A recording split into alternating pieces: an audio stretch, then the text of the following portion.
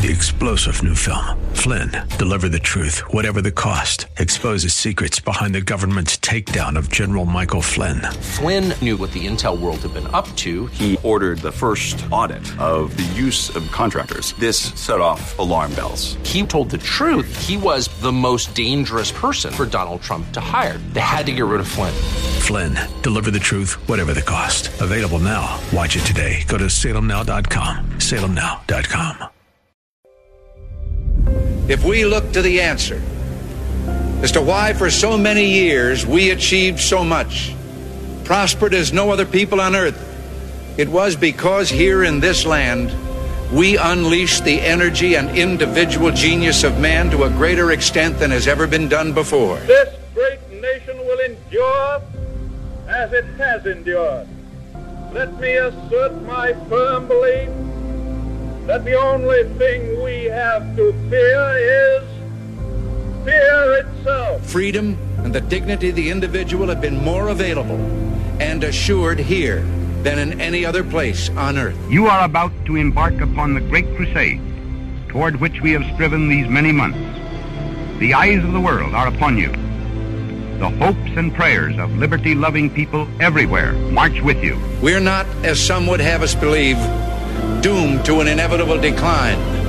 I do not believe in a fate that will fall on us no matter what we do.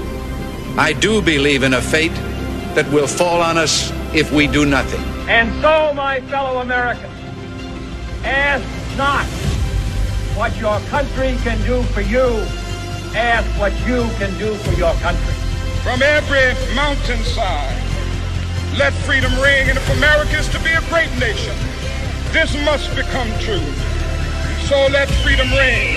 As for the enemies of freedom, those who are potential adversaries, they will be reminded that peace is the highest aspiration of the American people. We will negotiate for it, sacrifice for it. We will not surrender for it, now or ever. We are Americans.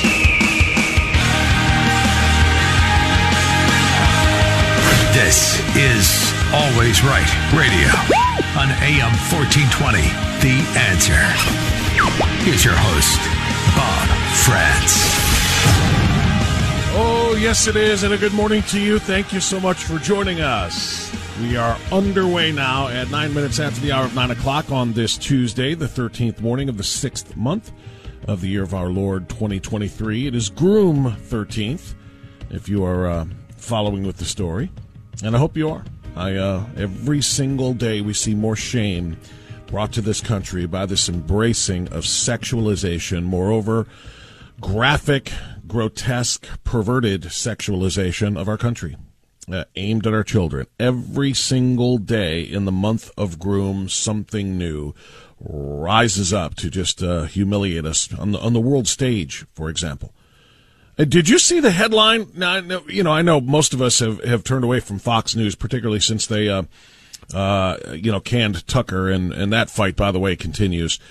They're trying to shut him down on Twitter now too. But FoxNews.com, the webpage, you got to see the homepage. Massive headline: transgender activist goes topless at White House event, but she, and I'm not liking that reference because it's a dude with a double breast insertion / implant, but wasn't the only one to bear all. And the videos and still photos that are coming from that event are all over online. The White House it looks like it's out of some sort of bizarre movie set. This is the people's house. And yes, the White House is the people's house just in the same way that the Capitol is the people's house. All right? It is our house. And it has just been turned into an absolute laughingstock of rainbow flags replacing the American flag as the centerpiece. Joe Biden standing there with just what looks like a carnival sideshow. Do you remember back in the day, the carnival barkers, and they would just bring with them their traveling circus of freaks.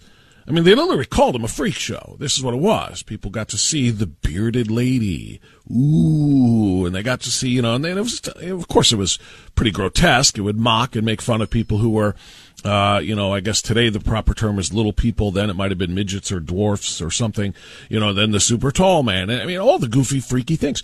It's a freak show at the White House. It's a freak show in this country for the entire month of Groom. It is an absolute freak show with the most bizarre, deviant things that you have ever imagined. All not just being brought out into the open, which would be bad enough, but being celebrated by the President of the United States, by the government of the United States. It is just so unbelievably humiliating. And all I can do is picture all of these images being blasted across the television and computer screens of everyone in China, of everyone in Russia, of everyone that's allowed to have a screen in North Korea, in any of the nations, Iran, that are hostile, aggressive, and that are part of our, we'll just call them political adversaries on the world stage, looking at us and just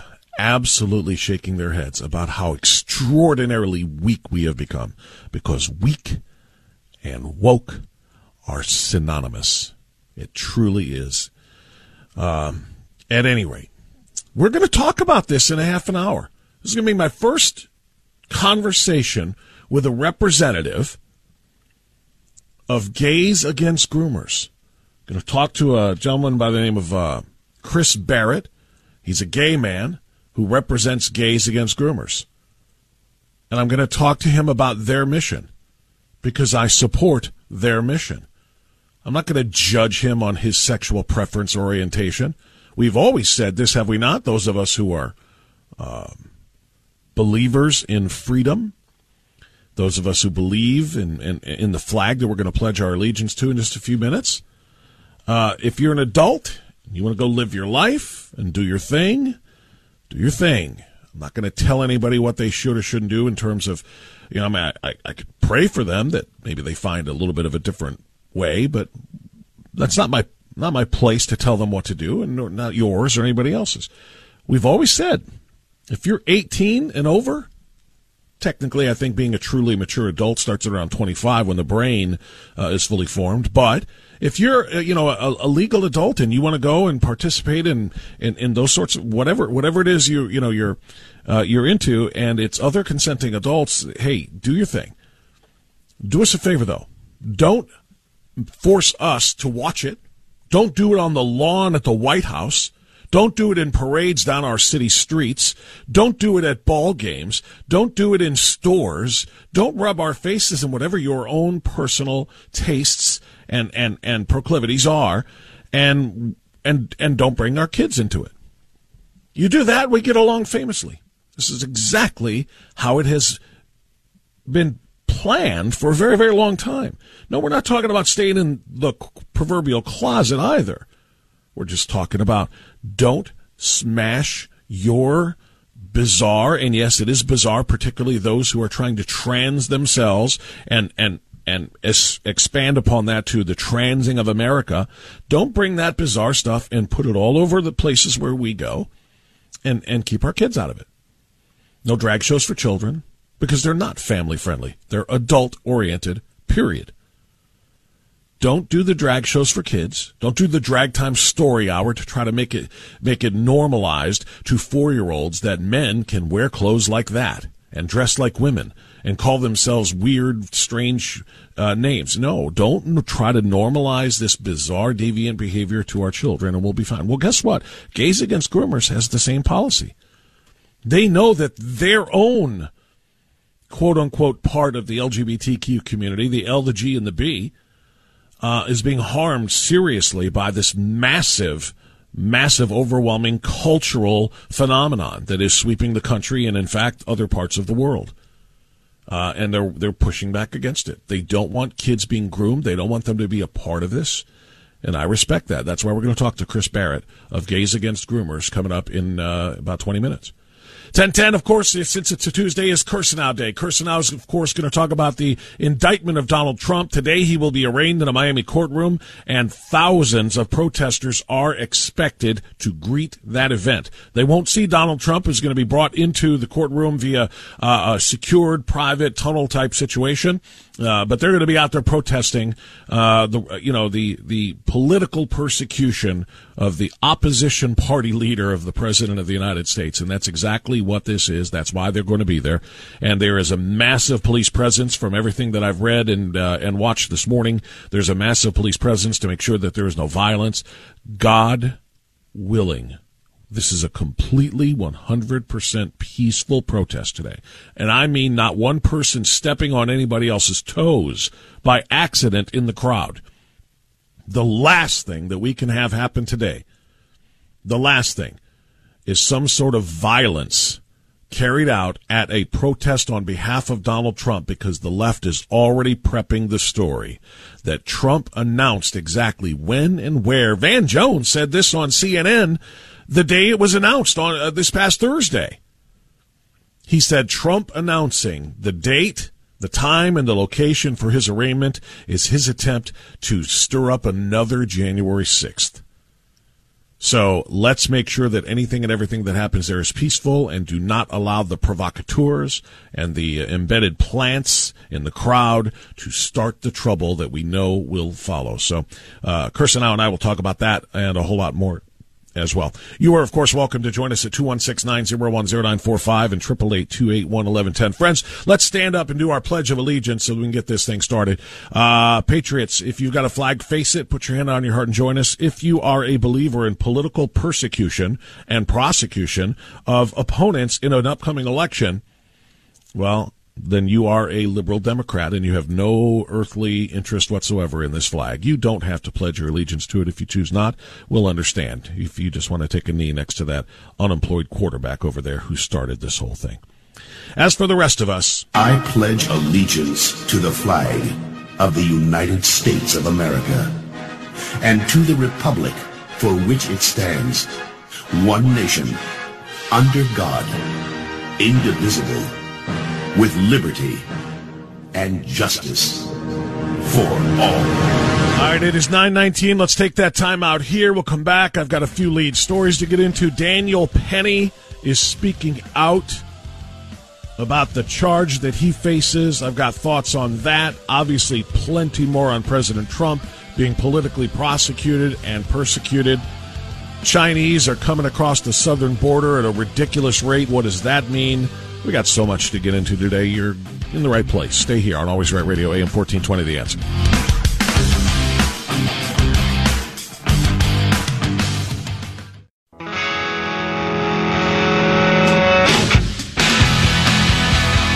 So it's 9:23, Always Right Radio on AM 1420, The Answer. I want to do this story right out of the gate here, because I'm going to get into the politics of the day, the Trump arraignment today with Peter Kirsanow and so many other things.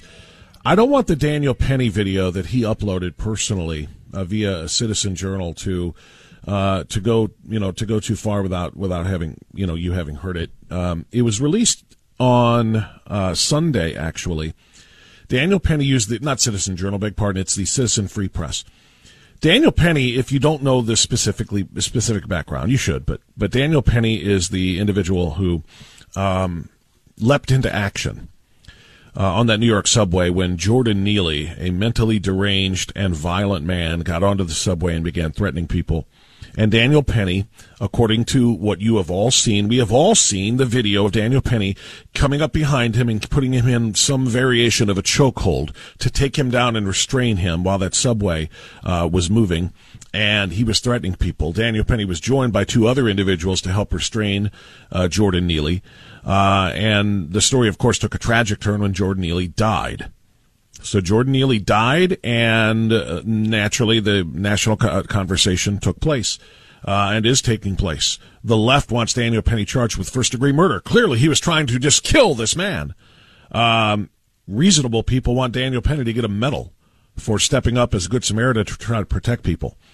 The narrative is that the attack on Jordan Neely was intentional, and it was 15 minutes long, and there's no way he had to hold him that long, and clearly he wanted to kill him. And indeed, Daniel Penny, a white former Marine or retired Marine, saw this black individual, Jordan Neely, acting erratically and figured, since he's a black guy, I'm going to attack him. So they tried to ascribe race to it. They tried to ascribe a whole bunch of other things to it. So Daniel Penny took to the Citizen Free Press and uploaded a video. Now, he's got a trial coming. He's facing second-degree manslaughter charges. They didn't get first-degree murder. They wanted, the left.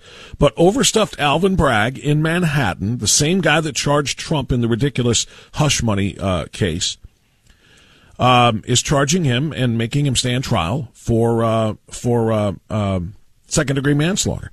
And usually defendants in, murder or death cases don't make public statements because anything he says can be used against him in a trial. Well, when you hear the 3-minute statement that Daniel Penny uploaded via the Citizen Free Press, you'll see why he's not afraid of that, because he is 100% innocent of any charges. Listen to the details. East Village in Manhattan, so I take the subway multiple times a day. In this instance, I was coming from school. I got out of class around 2:15, and I took I was at J Street Metro Tech, took the Uptown F train. At 2nd Avenue, a man came on, stumbled on. He appeared to be on drugs. The doors closed, and he ripped his jacket off and threw it at the people sitting down to my left. I was listening to music at the time, and he was yelling, so I took my headphones out to hear what he was yelling. And the 3 main threats that he repeated over and over was, I'm going to kill you, I'm prepared to go to jail for life, and I'm willing to die. This was a scary situation. And Mr. Neely came on. He was threatening. I'm 6'2", and he was taller than me. So it was, and there's a common misconception that Marines don't get scared. We're actually taught one of our core values is courage. And courage is not the absence of fear, but how you handle fear. And I was scared for myself, but I looked around, I saw women and children. He was yelling in their faces, saying these threats. I couldn't just sit still. Some people say that I was holding on to Mr. Neely for 15 minutes. This is not true. Between stops is only a couple minutes. So the whole interaction lasted less than 5 minutes. Some people say I was trying to choke him to death, which is also not true. I was trying to restrain him. You can see in the video there's a clear rise and fall of his chest, indicating that he's breathing. I'm trying to restrain him from him being able to carry out the threats. And then some people say that this was about race, which is absolutely ridiculous. I didn't see a black man threatening passengers. I saw a man threatening passengers, a lot of whom were people of color. The man who helped restrain Mr. Neely was a person of color. And then a few days after the incident, I read in the papers that a woman of color came out and called me a hero. I don't believe that I'm a hero, but she was one of those people that I was trying to protect. We were all scared. Mr. Neely was yelling in these passengers' faces, and they looked terrified. The reason why there was no video at the start of the altercation was because people were too afraid getting away from him, and the videos didn't start until they saw that situation was under control. I knew I had to act, and I acted in a way that would protect the other passengers, protect myself, and protect Mr. Neely. I used this hole to restrain him, and I did this by leaving my hand on top of his head to control his body. You can see in the video there's a clear rise and fall of his chest, indicating that he was still breathing. And I'm calibrating my grip based on the force that he's exerting. And I was trying to keep him on the ground until the police came. I was praying that the police would come and take this situation over. I didn't want to be put in that situation, but I couldn't just sit still and let him carry out these threats. And that's it. That's the official statement, a video statement from Daniel Penny, the New York City subway passenger car rider who simply tried to help other people. He's now on trial for his life with a second-degree manslaughter charge, for his freedom anyway. And overstuffed Alvin Bragg, the same prosecutor in Manhattan who sent that bodega owner last year to Rikers Island after he stabbed and killed a violent attacker in his store who came up and attacked him in a completely clear and obvious video captured self-defense case. Jose Alba, the bodega owner, was sent to Rikers Island to sit and await charges for murder until massive public pressure led to Overstuffed Alvin finally dropping those charges. Well, let's get a message to Overstuffed Alvin. It's time to drop these charges. Daniel Penny went into hero mode. He might not see himself as a hero, but he helped people that day. He helped save people from a very violent individual. Do the right thing, for God's sake. Let's get this racial component of every single story out of the story. It doesn't apply here. This is a case of a good Samaritan helping other people, and sadly, a very, very disturbed man losing his life after this wild event. So Daniel Penny speaking out. If you've got thoughts on it, we'll hear from you. 216-901-0945 and 888-281-1110. Time out for news, bottom of the hour. After the bottom of the hour, we're going to talk to a representative of Gays Against Groomers. Find out what they're doing in the month of Groom on AM 1420 The Answer.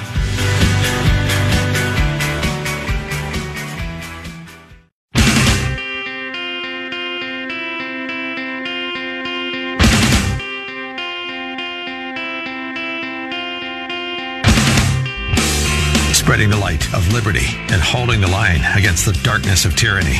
Always Right Radio with Bob Frantz on The Answer. As a lesbian, I am done with Pride because every single Pride organization supports the medical gender transition of children. In other words, medical mutilation. My name is Nectarius, and the reason I'm done with Pride is because celebrating the American family is greater than supporting kink in front of kids. There is no pride in sexually exploiting and experimenting on children. It leaves them confused, drug addicted, and even suicidal. I'm a member of Gays Against Groomers, a taxpayer, and a mom. Please, you must leave our kids alone. That is just one of a series of videos that was uploaded to the Twitter page of the group called Gays Against Groomers, in which members who are part of the LGB in the LGBTQ alphabet soup are distancing themselves from some of the other letters, particularly because of exactly what is implied in the name, the grooming of our children into a lifestyle that they may have no interest in whatsoever, while their brains are preformative and while they cannot make sound decisions. That's what grooming is. This group has gained some enormous popularity. They have 323,000 followers on Twitter. They look like they're well funded. They have trucks that go from city to city, just completely labeled and decked out with "Pride is not for kid" warning signs on the trucks. Take your children home. Gays Against Groomers is trying to protect kids, and I support the protection of kids, particularly in this extraordinary time in which the transing of American children is the agenda of the far left. So joining me now, I reached out to Gays Against Groomers and said, I got to talk to somebody about who you guys are, how you started, and why you're doing what you're doing. And they sent me Chris Barrett. Chris Barrett joins us now on AM 1420 The Answer. Chris, I don't know if you have a specific title with Gays Against Groomers, but you are obviously a representative, and I welcome you to the program. How are you? I'm doing good, Bob, and thank you so much for having us on. We really appreciate the opportunity to be able to get the word out. I do have a title within Gays Against Groomers. I am co-director of chapters, so I'm responsible for all of our chapters in the United States, in Canada, and all of our other international chapters as well. I also happen to be the Missouri chapter leader, so I serve a dual role within the organization. How many chapters do you have, Chris? Let me see. I think right now we are probably around 20 chapters, if I remember correctly. Okay. Tell me the background. Tell me when this started with Chapter 1. Tell me why this started with Chapter 1, and then we'll talk about the evolution and the growth of the organization Gays Against Groomers. Whose idea was this, and when and where did it start? Yeah, so it was started by a woman named Jamie Michelle and her partner, Sasha, and they got everything rolling. Our first chapter was in California, actually. Then it started really spreading throughout California, and then it started really taking off even in the Midwest and mountain states, and we are starting to get Canadian chapters as well. We're only 1 year old. In fact, we celebrated our 1 year anniversary last week. So a lot has happened within 1 year, and it's just amazing the amount of exposure we've been able to put on the crazy gender ideology being forced upon kids. And like you said, we have well over 300,000 followers on Twitter.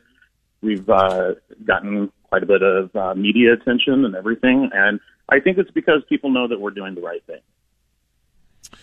Well, based on everything that I've been able to read and gather from following you, you are doing the right thing. I wouldn't put you on otherwise. I wouldn't set somebody up and bring them on here just to complain about them. I'm not kidding. I'm inspired almost by what I see and hear. You guys are, and girls, men and women are, putting yourselves on the line. You're putting, I would imagine, the gay rights movement that began a very long time ago, that achieved a lot of tremendous, gains and strides forward. You're putting a lot of that on the line because you are separating yourself from other people in the LGBTQ spectrum, as they call it.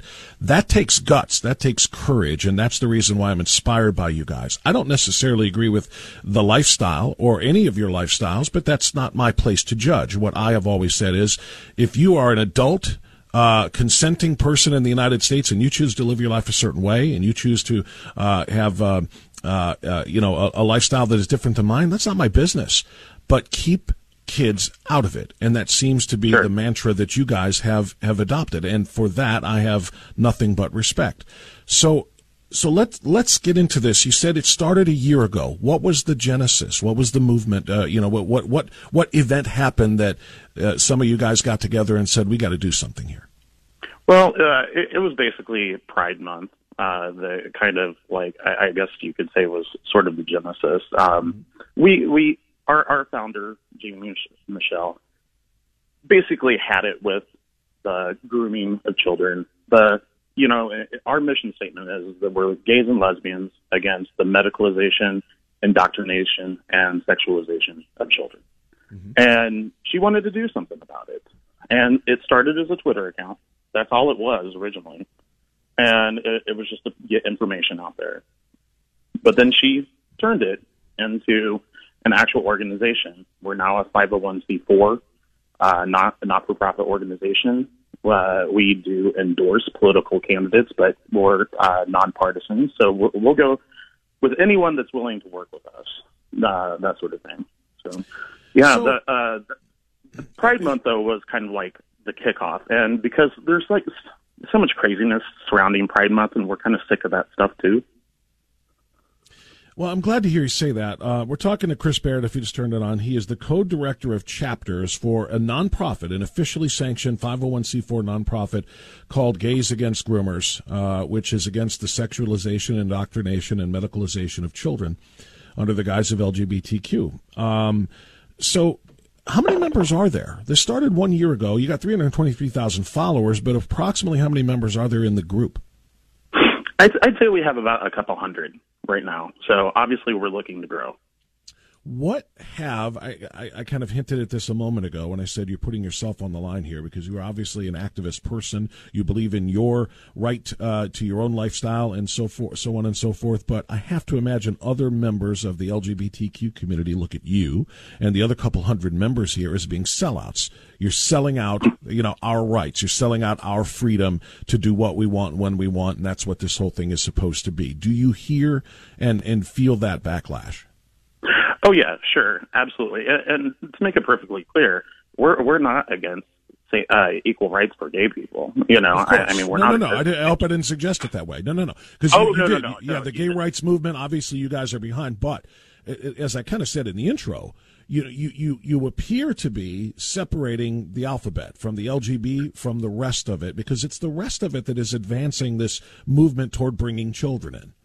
Right. Yeah, and no, you were fine. You didn't suggest anything weird or anything like that. But I was leading into the fact that it seems like for instance, I've been called a homophobe, which is almost hilarious. But I have been called a sellout.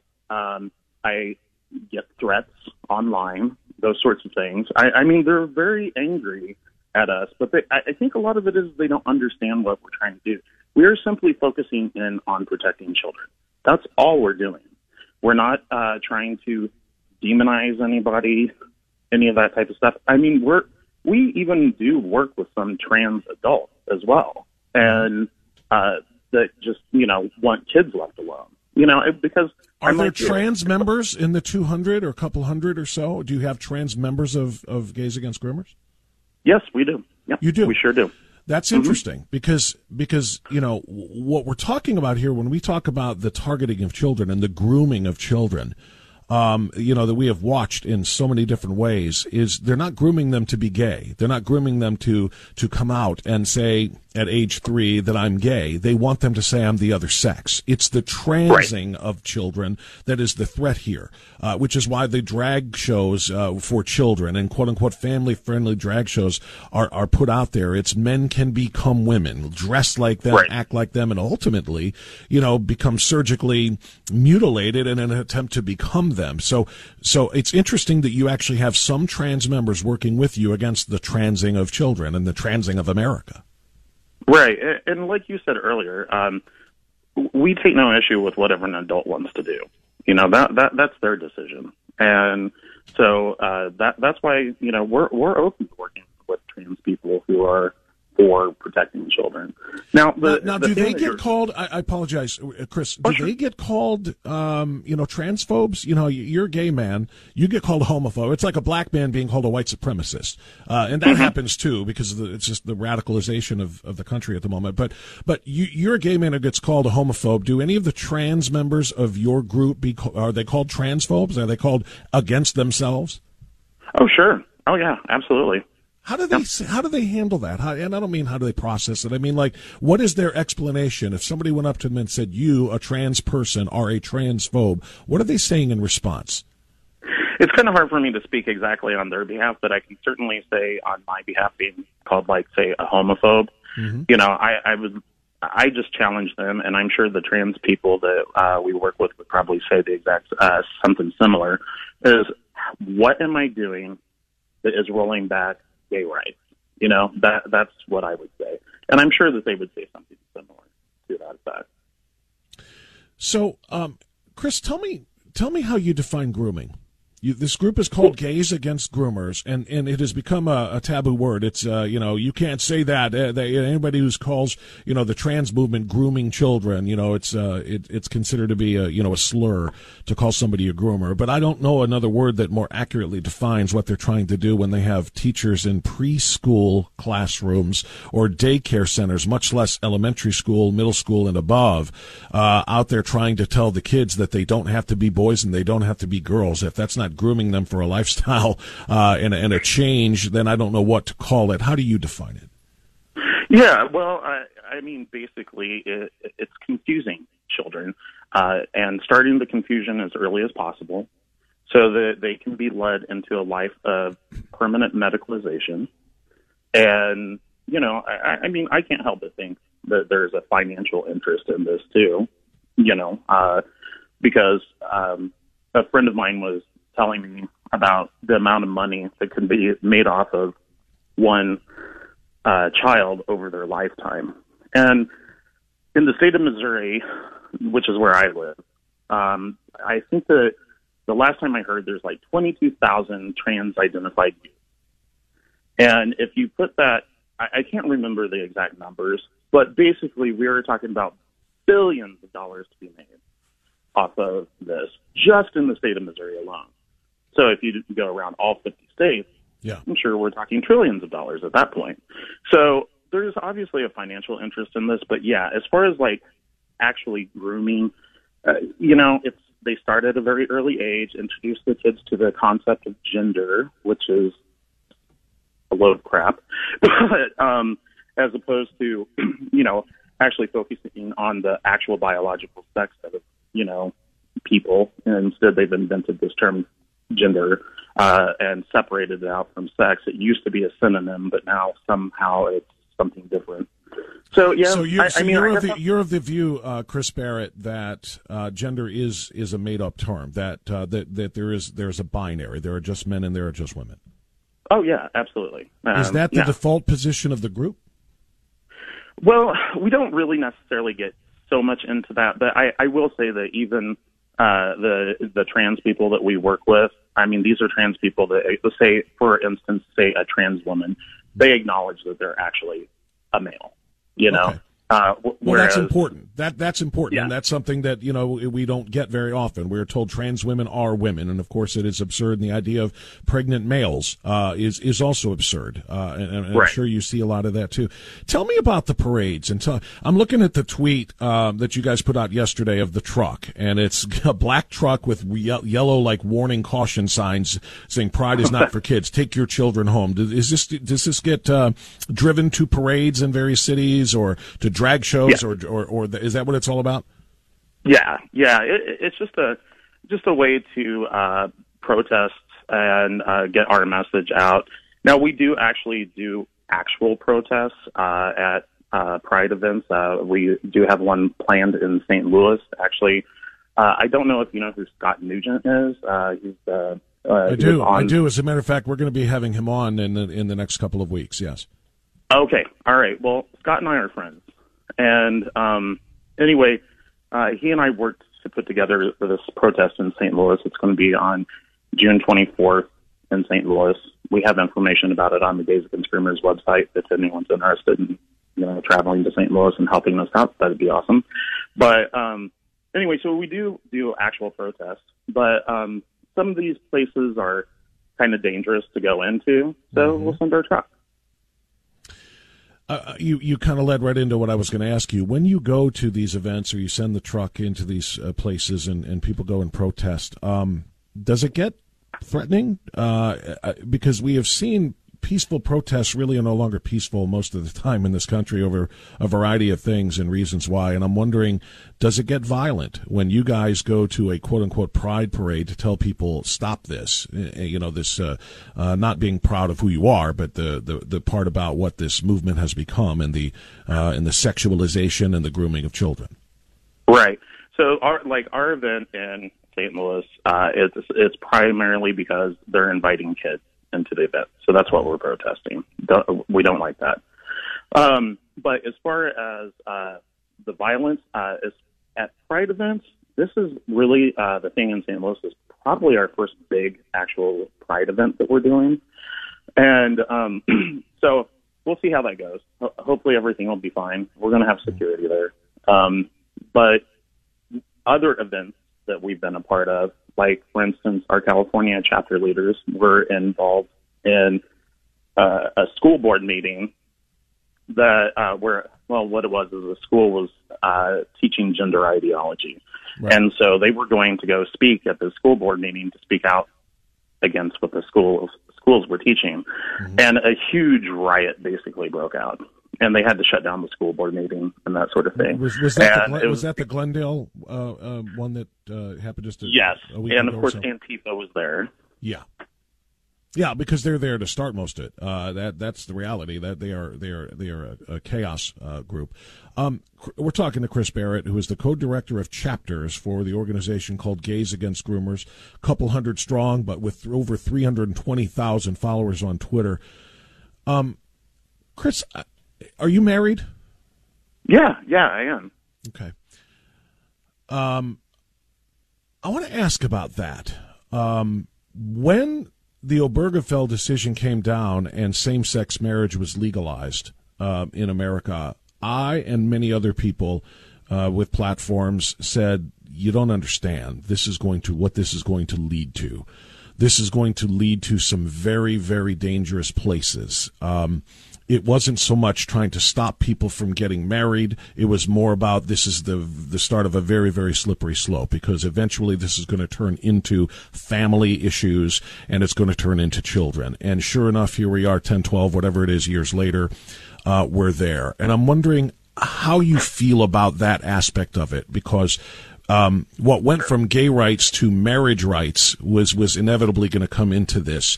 Do you, I don't want to say, certainly you don't regret your marriage, but I mean, is there any second thoughts? Are there any second thoughts about that becoming legal, knowing now, in retrospect, what it did lead to, this massive movement of embracing kids and bringing them into, into this equation that should be very clearly for adults? Right. Well, it is kind of a complex situation. I personally don't think that it was necessarily inevitable that it would lead to this. I do think that, just to try to simplify it a little bit, there was a push back in the 1990s in academia about the so-called queer theory, which then also evolved into gender theory. Right. And they were both anti-gay movements, really, when it gets down to it, because they saw us as embracing heteronormativity by wanting to get married and that sort of thing. And so the fight was already there. It was brewing even back in the 90s. So then, fast forward to now, when, same-sex marriage was allowed, and we had our, equal rights, like we couldn't be fired from our jobs and all that good stuff just because our employers found out that we were gay. Right. So, so all of these gay rights organizations had no reason to exist anymore. So they needed to find a new reason to exist.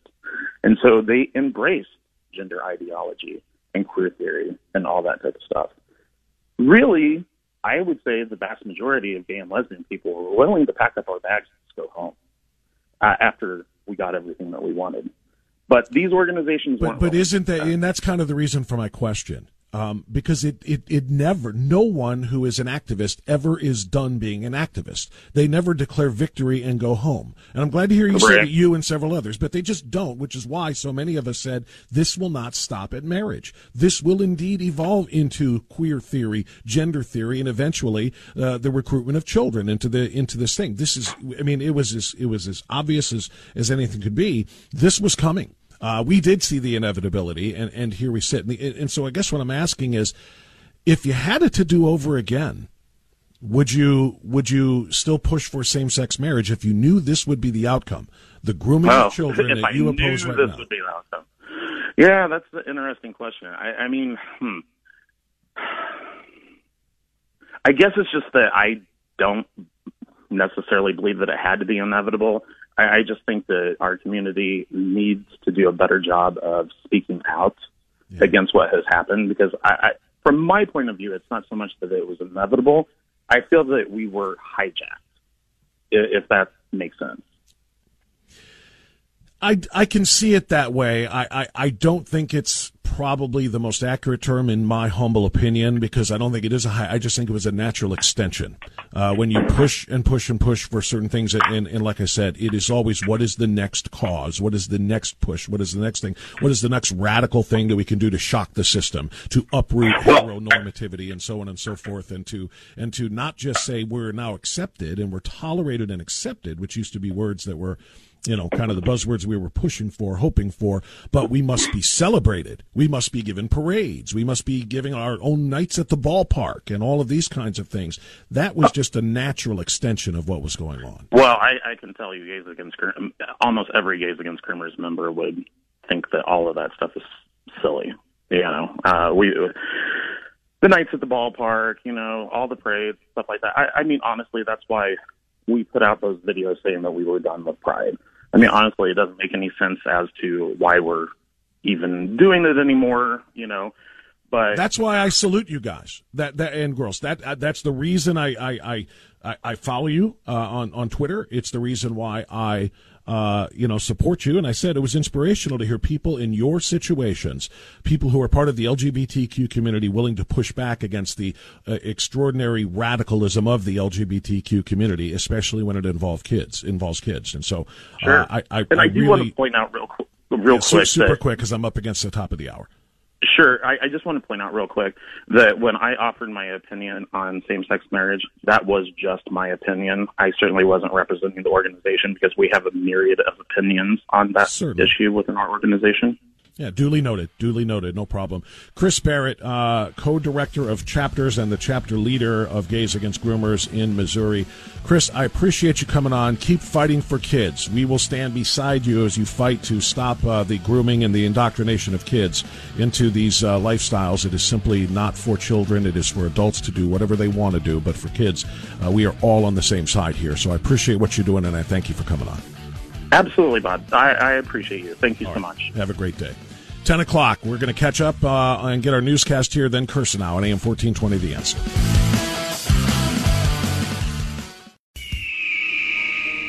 You and I have a rendezvous with destiny.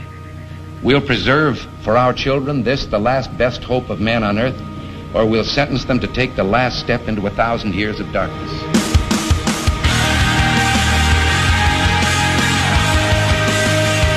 Welcome to Always Right Radio with Bob France on AM 1420.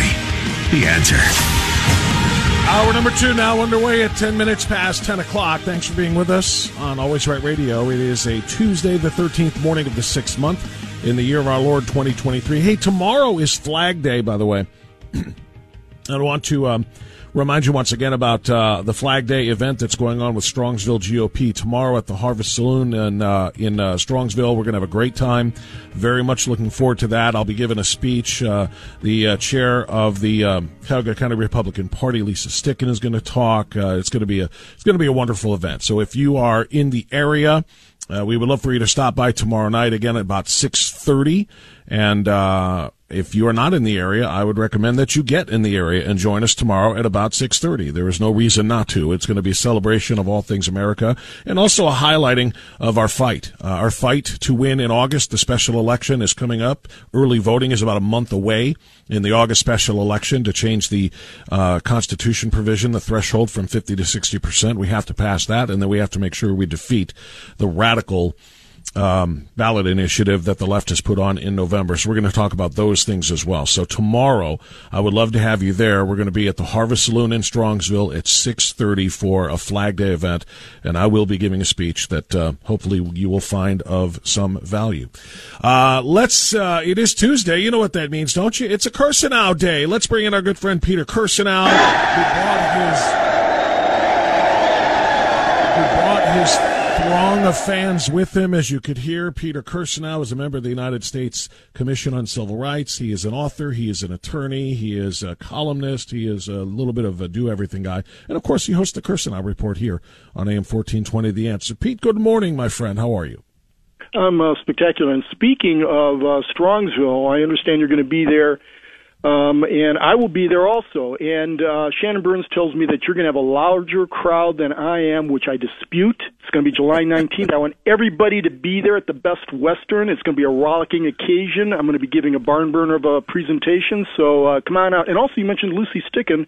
I think, I don't have the exact date, but I think it's July 25th. Just next week, I'll be at Highland Heights talking to her group there. And I've spoken there before, and that was a phenomenal crowd, too. We always have a good time. Shannon Burns is like a WWE promoter. Is what he is. He knows how to try to play this game, and he pits us against one another. He told me that Kirsanow told me that he was going to have a way bigger crowd than you. Are you going to stand for that? I said, I would never actually be dumb enough to pit myself against Peter Kirsanow. But we'll see what we can do. And sure enough, he even texted me yesterday and said the same exact thing to let everybody know that the fight is on, and you're going to have to make sure they have a head counter at the door to see who has a bigger crowd. And what I told him, Pete, I said, it's a little bit unfair because I will be a part of your crowd. I'm coming to watch you. I mean, how can I not? So, it's a lot of fun though, and we're going to have a great time tomorrow. And we have a lot of very important things to talk about. Peter, let's start with the giant elephant in the room here. There's an arraignment today down in Miami. There is also a plan apparently for a protest that could reach into the thousands. I saw a report this morning. They said they're preparing the police there to make sure that everything is peaceful for 5,000 or 50,000. They don't know what's going to happen, but a massive number of Trump supporters who are going to be protesting this political prosecution are going to be on hand for the simple arraignment today. I haven't talked to you since it came down late last week, Thursday, Friday, so let's start there. What is your impression of this this prosecution? Well, first of all, let's address the immediate concern, and that is that when people show up for Trump's arraignment, we have to make sure that there's absolutely no violence. I have no doubt whatsoever the left's going to try to instigate it. They may even have plans. I know that sounds like a conspiracy theory, but my goodness, what we've seen over the last 7 years, and if you think that there's not something like that going on, you've had your head in the sand. No matter what the media tries to tell you. I mean, we have our own eyes. We see what's going on. I've seen it with my own eyes, and it's something I've never seen in my time on Earth. I've not seen anything like this. I have gotten so many emails and phone calls, and even in casual conversations with people, just regular people who aren't political, who've noticed how the country has changed radically just in the last couple of years. Now, there's been a slow shift over a number of years, but the downward descent into something that we don't recognize has been extraordinary over the last couple of years. And it's, I think, highlighted by the fact that we've got more information that's been revealed now. And, I mean, we could talk about this for hours and hours, but that, and you and I have talked about how our major institutions, have been complicit in this shift to the left and trying to affect the elections. But to have the FBI especially, and all the other intelligence agencies also, but the FBI to be as politicized as they have been in a way that, and I've said this a number of times in the past, you have listeners in your audience, I've spoken to them, and I'm one of them also, who've had family members who've escaped from totalitarian regimes. We have firsthand knowledge of this stuff. This is not just pie in the sky. And we've always said, watch out for this stuff. We're going down a dangerous path here. We've seen this movie before. You don't want to do this. And we have been descending into this abyss so rapidly over the last couple of years, it's frightening to see that the FBI has not just put a thumb on the scale, they've put an anvil on the scale in terms of trying to affect the political process. In so many ways, trumping up charges against, no pun intended, trumping up charges against Trump, assisting in perpetuating the Hillary Clinton-created Russia collusion hoax. They knew at the outset there was nothing to it. They lied to FISA courts. You had the upper echelons of the FBI doing this kind of stuff, and it's doing it once more. The whole paperwork issue, I agree with Mark Levin on this. He's done a much deeper dive than I have, but to the extent I've looked at this, I mean, my goodness, paperwork, not the Paperwork Reduction Act, but the Presidential Records Act governs all of this. You don't have to, I mean, I've seen very credible people I know who are very smart, even Andy McCarthy, who've tried to unpack this and look at little details of this. There's a lot to talk about in that regard, by the way, with respect to, what legality or what laws govern this, and whether or not Trump may have had some technical violations of the law. The bottom line is this. There are overarching considerations. I'm not conceding that Trump did anything wrong whatsoever.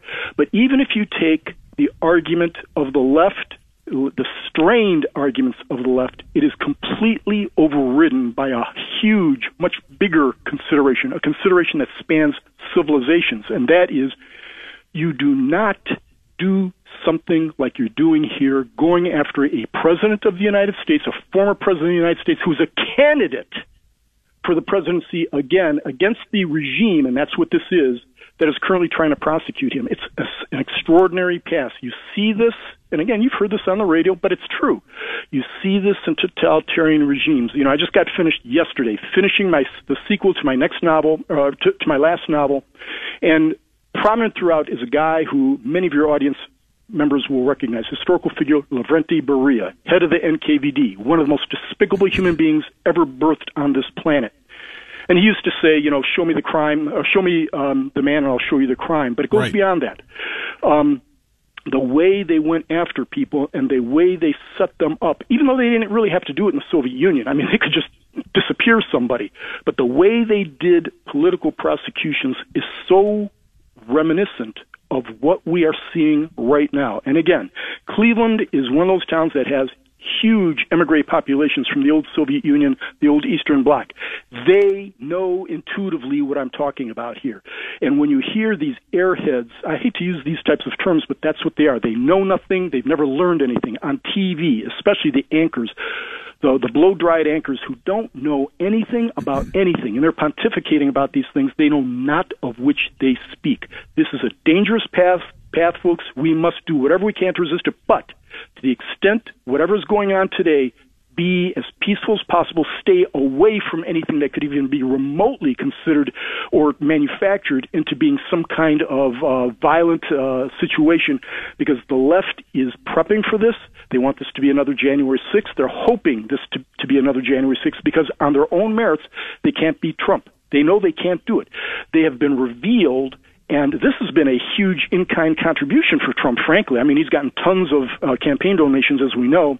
But also, I think the scales have been removed from the eyes of some people who are agnostic about this and have seen how politicized this is and what the double standard is. When you have a Hillary Clinton who did, even if you take what Trump said at face value, what Hillary Clinton did is 10,000 times worse. And what did James Comey of the FBI do? Say, no reasonable prosecutor would do anything about this. But they pervert FBI protocols entirely to go after what amounts to, if anything, a paperwork violation. It's not one, with respect to Donald Trump. We saw Sandy Berger put stuff down his pants, no problems. We see Joe Biden getting $5 million and $3 million bribes, no problem. We even try to cover it up. But this, folks, this determines whether or not we continue to be a constitutional republic. Okay. There's a lot there. Let's go back to one of the first things that you said, the argument that Trump did nothing wrong. There was a conversation Sunday between Jim Jordan and Dana Bash on CNN about this, that there's an audio tape as one of the charges, or as part of the 30+ charges that they are, counts that they were bringing against him. There's an audio tape that purports, and I don't know if it's actually been heard by anybody in the media, but they're all saying it exists and it's real and it's been heard. It just hasn't been played for us yet, but purports to hear Donald Trump telling an aide that there was a classified document he held in his hand that he could have declassified when he was president, but now I can't. And that this was something that he was not turning over. If that audio tape exists, that seems to be the one particular ace in the hole, if you will, the whole card that they're holding on to, that even if everything else falls flat, you cannot undo an audio tape of him admitting that there's a document here that you could have declassified, you didn't declassify. So the Presidential Records Act that says you can declassify whatever you want, whenever you want, as long as you're still president, doesn't apply here. You could have, you didn't, and now you can't. Congressman Jordan had a hard time explaining that yesterday. He had a hard time explaining that on Dana Bash and then with me. How do you explain it? Yeah, I've got a very simple explanation. As I said, I don't know whether or not Donald Trump committed any violations of the Paperwork Reduction Act or anything else, okay? I don't know. And I try to be as objective about this as possible, and neither does the media. But with respect to that, if Donald Trump did not declassify a particular document, admits that on audio tape, and has shown it to somebody, we go to the overarching issue, because we're not talking about, some clerk at CVS not showing a receipt to somebody, okay? What we are talking about is the President of the United States, and we're talking about the unequal application of the law. Because what we have, how do they then say we're not going after Hillary Clinton, who is not President of the United States and could not declassify 30,000 subpoenaed emails? How could they not do that? How could they not go after Joe Biden, who, as Pete, but I've made these very same arguments. I've made these very same arguments, and I agree with them. You're right, and I'm right. It's 1,000% right. This is a political targeting, which is unconstitutional. But just taking the others out of the equation, if this was a standalone, or better yet, if they said, we are going to retroactively now charge Hillary Clinton, we are going to charge and indict Joe Biden, President Trump's case is still going to have to stand on its own then. In that particular situation, what would be the defense? How do we handle that?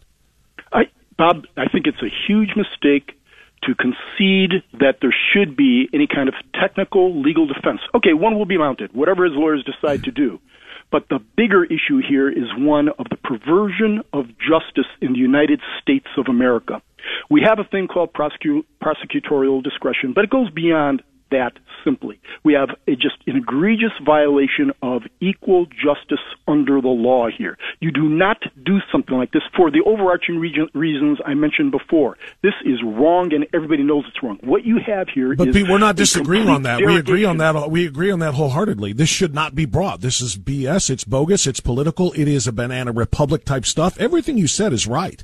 Everything you said is right. This is, you compare it to other regimes where they literally, as you say, jail the primary opponent, in an upcoming election. I get it. It is wrong on its face. What they're doing here is absolutely indefensible.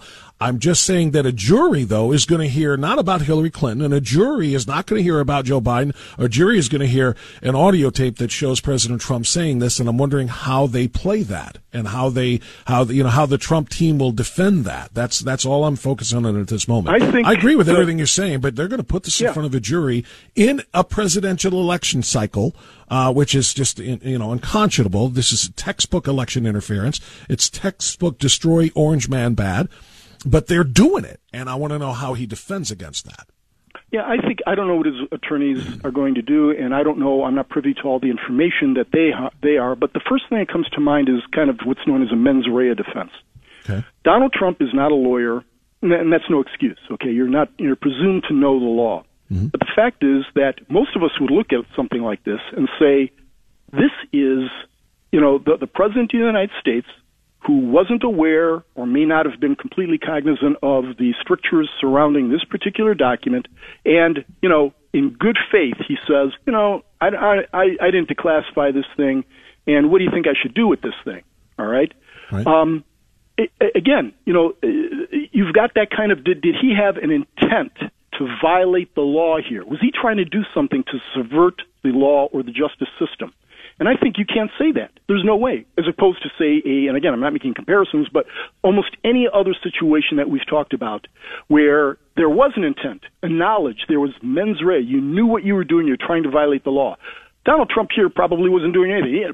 We know, we've seen Trump in action. One of the things that we love about him, one of the things that makes us crazy also is that he is just a guy. He doesn't know what the law is. He doesn't know what protocols are, and he does things that, you can hang him on a bunch of things, all right? But he's an ordinary human being in that regard. He's just he doesn't see anything wrong with this. And then when he's called on it, he says, well, this thing, I didn't declassify it, but what should I do with it? Okay, so are they going to go after him over those things? When Alvin Bragg decides to prosecute the people who are committing murder, then, maybe I'll listen. Yeah, fair point. And by the way, another element to this too, Pete, we don't even know what the paper said. We have no idea what he was holding in his hand.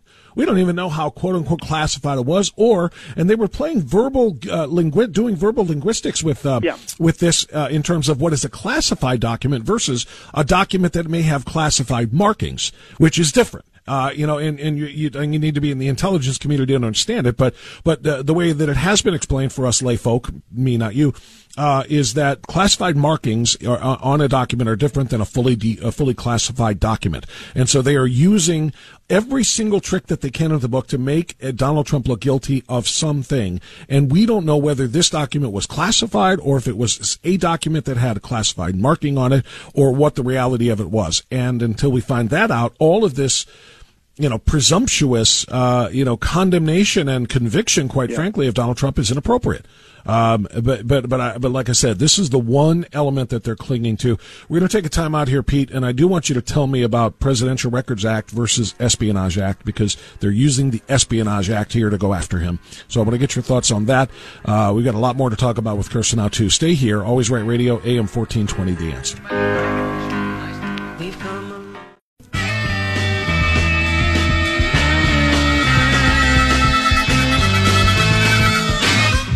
Life liberty, and the pursuit of happiness.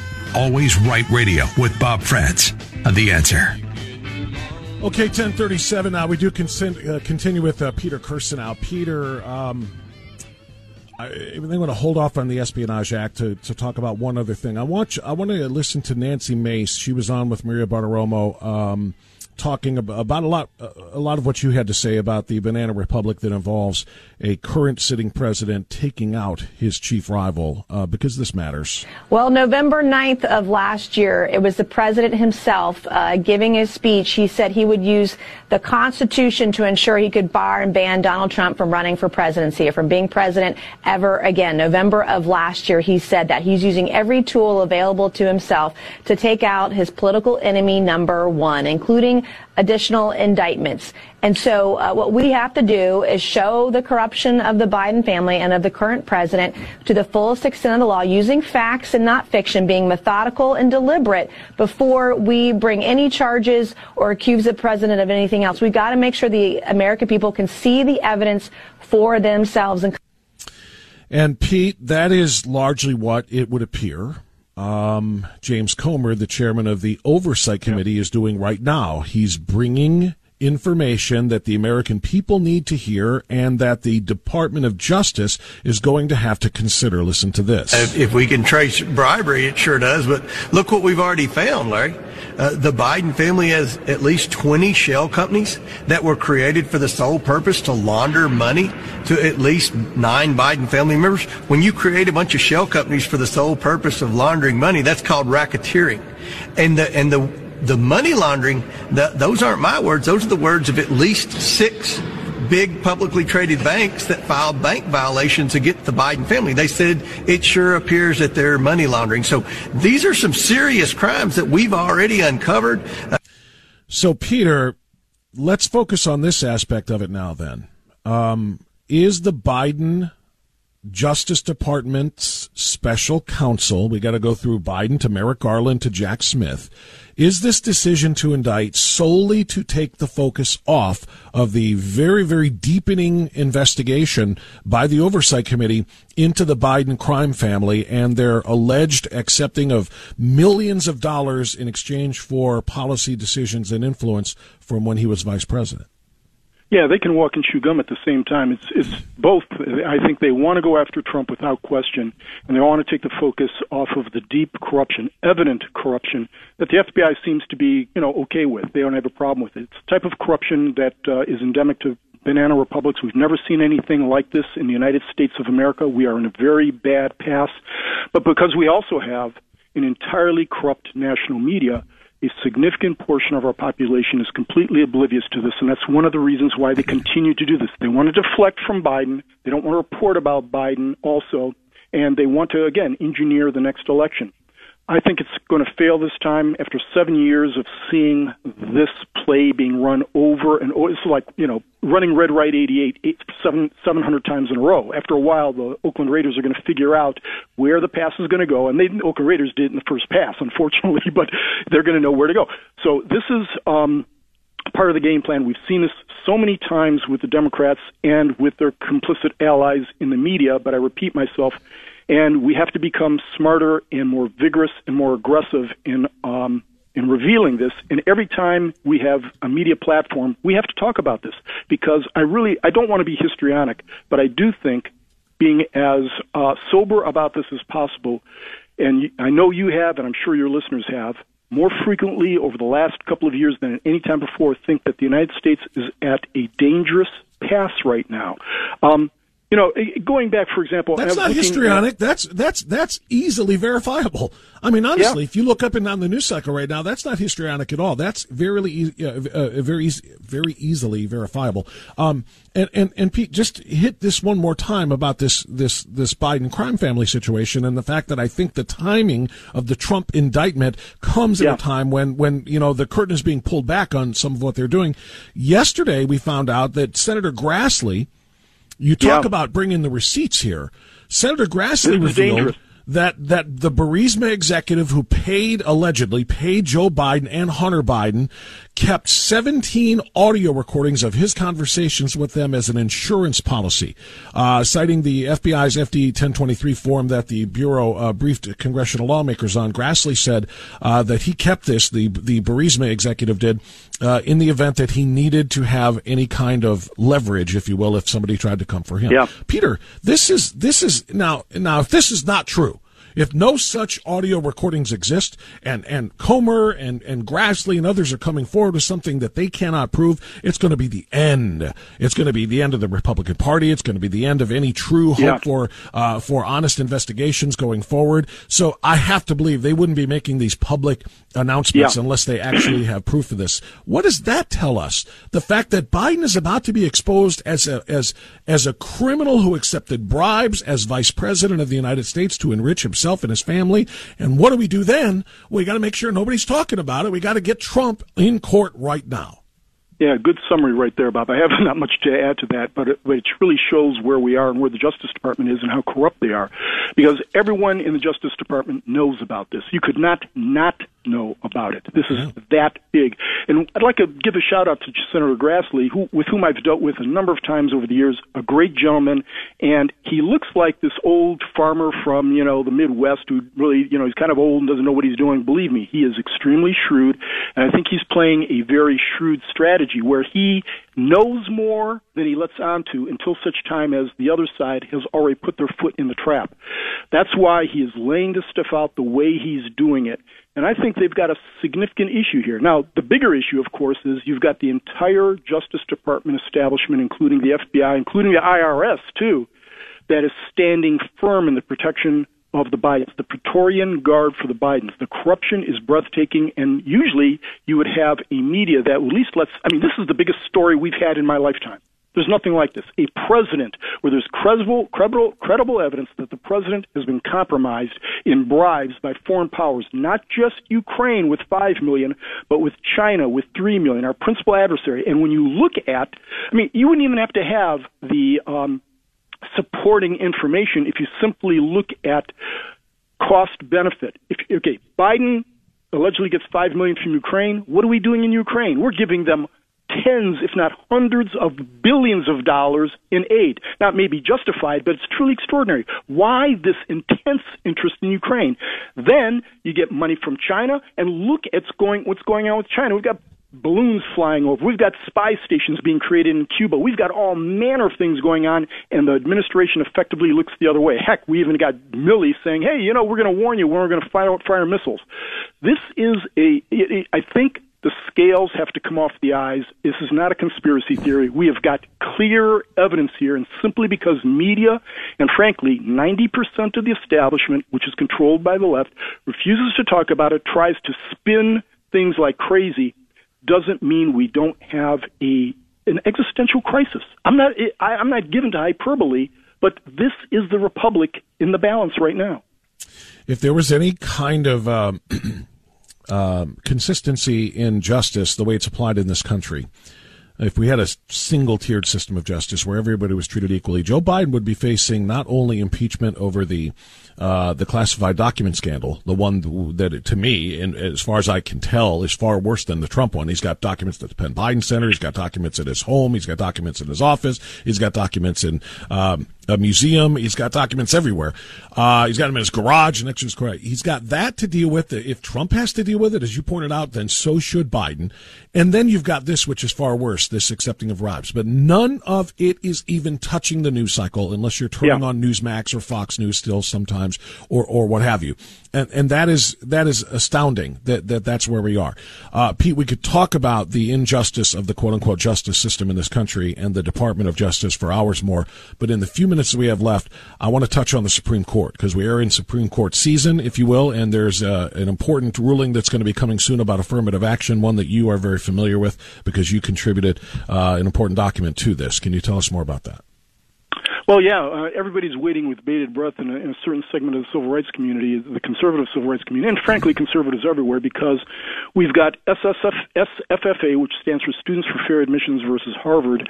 A number of us have been involved in this fight for, frankly, decades. We've been in the trenches for a long time, and particularly Ed Blum, who has been financing many of these pieces of litigation. But this it addresses both Harvard and the University of North Carolina's affirmative action policies. And I don't want to get deep in the woods as to why you've got two different universities, state and private universities, but nonetheless, their affirmative actions policies, as we've discussed on this show numerous times to your credit, Bob, are frankly, and there's no way you can say these don't violate the 14th Amendment or violate equal protection in any respect whatsoever. They do, there's no doubt about that, but the Supreme Court over the years has kind of come up with this jury-rigged exceptions to equal protection under the law, okay? And those exceptions haven't worked. We've had affirmative action now for going on 50 years, and the ostensible reason for it was, well, blacks and other minorities weren't necessarily, because of, history and all kinds of other things, weren't necessarily having the qualifications to get into certain schools as others did. So we needed some affirmative action to get a larger percentage of blacks and other minorities into colleges and other places. And the Supreme Court has, in various iterations, blessed doing that, although it's been carving away from such blessing over the last number of years. The last time they did it, of course, was Grutter versus Bollinger almost 20 years ago. And here we are again. We're revisiting again, and everyone expects the Supreme Court is probably not going to overturn the use of racial preferences, because that would be too much of a dislocation, but they're probably going to carve away. But here's the point again. I got off track for a second. 50 years of affirmative action, the ostensible purpose of which is to provide minorities the ability to get into institutions of higher learning until such time, after a while, the belief was, well, minorities were going to be able to do this without any kind of affirmative action. But 50 years later, 50 years ago, 1% of blacks in high school could have gotten into a Harvard or a Yale or a place like that without affirmative action. 50 years later, what's the percentage? 1%. Affirmative action has not done what was designed to do whatsoever. It's a failure on its own merits. But more importantly, it has caused division. It has reduced or has eliminated a meritocracy. It's anti-American. Rather than doing the heavy lifting, because it's a lot heavier and it's a lot more judgmental, to go in and say, look, we have got problems K through 12. We've got problems in terms of family structure. We've got problems in terms of the manner in which we address these things on a wholesale level, both culturally, economically, educationally, and politically. Rather than do that heavy lifting, we just decided to put a little thumb on the scale and get people in without addressing those underlying issues. And it has been a resounding failure, and it's hurt a lot of people. And let's face it, if you have, a number of us have been in these situations before where we have thought, boy, it'd be great. I remember when I was in high school, I ran against Eric Pennick, who won the 100, 220, and 440 in the States. He was the fastest guy in the state, went on to play at Notre Dame, All-American running back. And I used to fantasize when I'd have to run against him saying, boy, wouldn't it be great if I could get out of the blocks like 0.2 of a second faster for whatever reason? And that's what we're doing here. We're trying to give people an advantage that doesn't work on its own merits. It fails wholesale, and Americans are tired of it. And I think the Supreme Court understands that. I think the Supreme Court, nonetheless, however, given that this is a Roberts course, and by the way, John Roberts is the one who, in Parents Involved versus Seattle School District, is the guy who said the best way to stop discrimination on the basis of race is to stop discriminating on the basis of race. I hope he heeds his own language from Parents Involved, but I doubt that that's going to happen, especially after they saw the blowback from Dobbs. No matter what, you would hope a cloistered Supreme Court would apply the law in a neutral fashion, but they're human beings. These guys were targeted for assassination, and the Justice Department did nothing about it, nothing whatsoever. They're subject to pressures, and, I think, I think that the Roberts of the world, maybe I disagree with certain aspects of his jurisprudence. I testified on his behalf almost 20 years ago, for the Supreme Court nomination. I think these are people who, for lack of a better term, have a soft heart and a soft head in some respects, and don't want to take, the kind of action, like just pulling the bandage off you got to do it. At one point, you're going to have to do it. How many times are we going to keep kicking the can down the road? We're helping no one, and we're sowing racial and class divisions by perpetuating this despicable regime. Well, the answer is interminably, forever, perpetua. I mean, literally, they're going to kick it down further and further and further because they have. It's been proven that they can. Eventually, I agree with you. They should do something, and they should make actually, a firm stand to get rid of all of this. But they're going to continue to do this. And you're right. Consequences be damned. It helps no one. It helps people who are not. It does not help people who are held out of positions because they aren't the right color and because they don't get the extra points. And it certainly doesn't help those who are not qualified to be there in the first place, because all it does is, like you say, it's a recipe for failure for them as well. So it's just ridiculous. Pete, we're out of time. I wish we weren't, because there's so much more we could get into, including, you mentioned racing against your former classmate and Notre Dame running back. Did you see the bike race in North Carolina over the weekend? Did you see what happened there? Well, that was really fair, Bob, and I don't know why you even raised that. I mean, son of a gun. I don't know why it is that women keep protesting that they've got to bike against men. We're much more advanced as a society these days. There's no differences between men and women whatsoever. This is an entirely conservative construct, and so I say let's have at it. In fact, I think at my age, and old and decrepit as I am, I could probably still place in the Olympics if I ran in the female 100 meters. I believe that, and that's exactly the point. For those who don't know what we're talking about, a 27-year-old man named Austin Killips raced against the women in a women's event, a women's cycling event in North Carolina, 131-mile race. He won the race by more than 5 minutes. That means he was on his second Bud Light by the time the second-place finisher even crossed the finish line. That's just impossible. Yes. My Harley identifies as a bicycle, so I'm going to enter the next race with my motorcycle. I'll be there to cheer you on, my friend. Peter Kirsanow, excellent, as always. We'll talk to you soon. Thank you, sir. See you later, Bob. Thanks. 10:53, timeout. And now it's your turn. We've covered as much of this as we can, top to bottom, but there's still plenty more. I welcome you at 216-901-0945 and 888-281-1110. Stay here on Always Right Radio.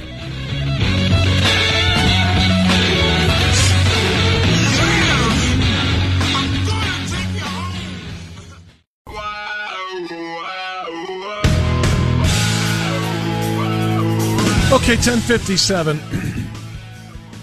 Appreciate you being with us. Always appreciate Peter Kirsanow as well. We had an interview earlier on this morning with a gentleman named Chris Barrett, who represents Gays Against Groomers. We had a lot of really important stuff we covered there here in the month of Groom, and I welcome your thoughts on any of it and all of it.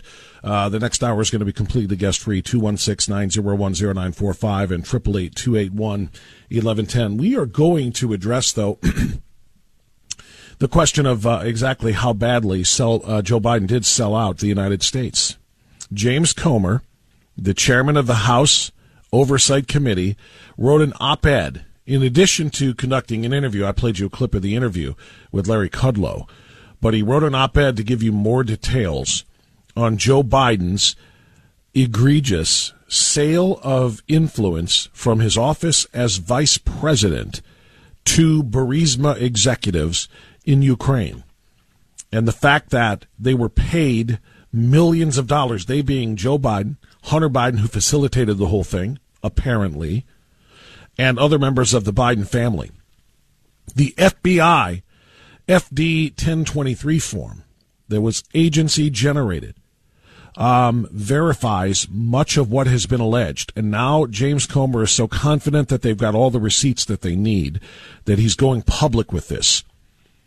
He's going public with the specific 4 elements, if you will, that the Democrats have disputed with respect to the Biden bribery story, the Biden crime family's bribery story, including peddling conspiracy theories about the FD 1023 record, including allegations that the documents are the same documents Rudy Giuliani provided in January 2020, trying to discredit that. Not true.